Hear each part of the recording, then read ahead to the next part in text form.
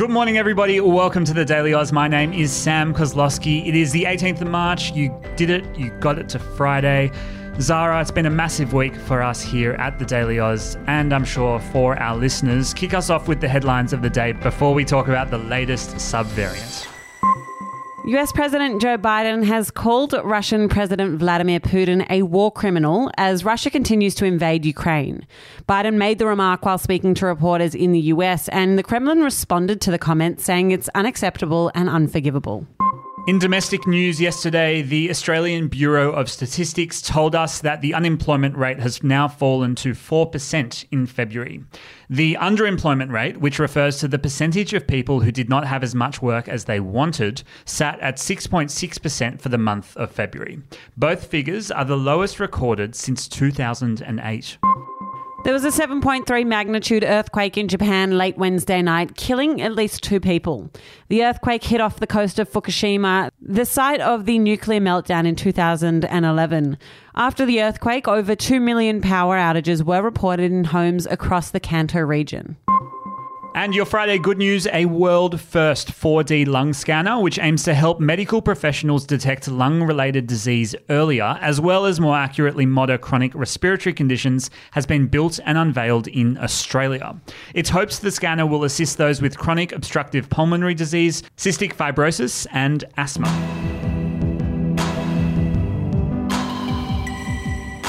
For many Australians, a sense of normality in routine has returned since the beginning of the pandemic. With all states and territories firmly out of lockdown, no border restrictions, and workplaces working towards going back to full capacity, things are feeling better than they did 6 months ago or even 3 months ago. But despite this sense of normality, COVID-19 continues to spread, and spread quickly, throughout Australian communities in every state and territory. You might have noticed several headlines about the rise in COVID-19 cases, particularly in Australia, over the past couple of weeks. And while there are several contributing factors, one is the rise of the BA2 variant. Now, nobody wants to talk about COVID less than we do, but it's now been confirmed by the WHO that the Omicron subvariant BA2 is the most transmissible variant that we've seen since the beginning of the pandemic. Sam, take me through what the World Health Organization has actually said on this BA2 variant. I feel like we hear about many variants, so why is this one of particular concern? Without freaking everyone out, I am getting some flashbacks to when we first learned about Omicron, but let's just continue on hoping for the best case scenario. It was the World Health Organization's COVID-19 technical lead, Maria Van Kerkhove. She told us of this news. But interestingly, Van Kerkhove confirmed that despite high transmissibility in this variant, she said we do not see an increase in severity with the BA2 variant. She said, however, with huge number of cases, you'll see increased hospitalizations, and we have seen this in country after country. So what does that all kind of mean? What it means is that there doesn't seem to be a cause of concern here in terms of severity, but it is expected that case numbers and hospitalizations will skyrocket. And this has been reflective with what we're seeing not only here in Australia, but around the whole world. In the past week, the WHO has seen an 8% increase in the detection of COVID cases, with more than 11 million positive test results. You got to keep in mind here that restrictions have now ended in most of the world, including Australia. And WHO is urging us to remember that the virus has not, as you and I have talked about, Zara, settled down.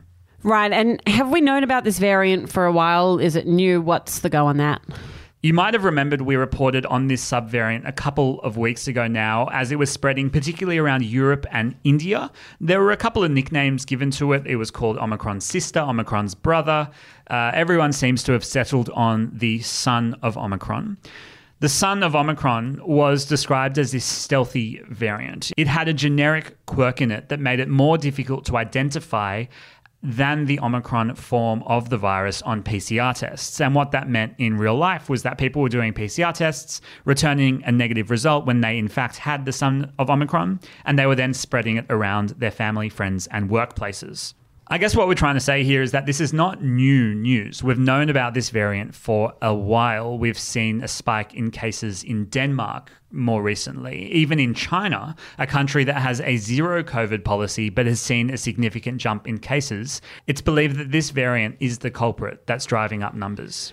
Okay, so that's overseas. Has this new variant played a role in the overall increase of COVID-19 cases in Australian states and territories? That's why we thought it would be a good idea to talk about it today. We know that WA, even with their strict border restrictions up until only the 3rd of March this year, has seen a pretty significant rise in COVID case numbers. Yesterday, WA recorded 7,151 new cases, which means that there's about 31,000 active infections of the virus in the state. Keep in mind that only a month ago, prior to borders opening, the state recorded 177 local cases. It's obviously a pretty big difference, and the state is expected to hit its peak sometime next week. Health authorities have clearly confirmed that they believe the BA2 subvariant accounts for about a quarter of Omicron cases in WA. We've seen similar spikes, not as severe, but similar spikes in New South Wales. Yesterday, the state recorded 20,000 cases. Last week, New South Wales Health Minister Brad Hazzard spoke about his concerns around the variant. Here's a little bit of what he had to say. Well, it's very concerning because we're seeing another subvariant. It's a BA2, and BA2 appears to be far more transmissible. What we are concerned about is we could see literally a doubling of the numbers of people infected within just a month to 6 weeks. Don't worry, I haven't forgotten about the other states. In Victoria, there's been some detection of the variant in wastewater tests. Earlier this week, COVID Response Commander Jerome Weimer, we haven't spoken about his name on the podcast in a little while, he acknowledged the rise in cases and the presence of the new variant. South Australia, haven't forgotten about you either. It had one of its highest daily case numbers in total at 4,474. And so it's going to be pretty interesting from here to see, especially in the context of an election, how governments play their hand here. We'll be looking specifically at state governments to see if they'll be re-implementing things like capacity measures or border restrictions. I'm interested to know what our audience thinks of this. I know that I am personally quite fatigued when it comes to new COVID-19 variants, but that's not to dismiss the very real impacts that these waves have on the immunocompromised and elderly among us. So it's important to continue to stay safe and to, of course, get vaccinated. That's all we have time for this week, but thank you for supporting the Daily Oz in all its forms. And if you want to keep up to date over the weekend, follow us on Instagram at the Daily Oz. It's where over 330,000 Aussies get their news every day, and we'd love to have you over there.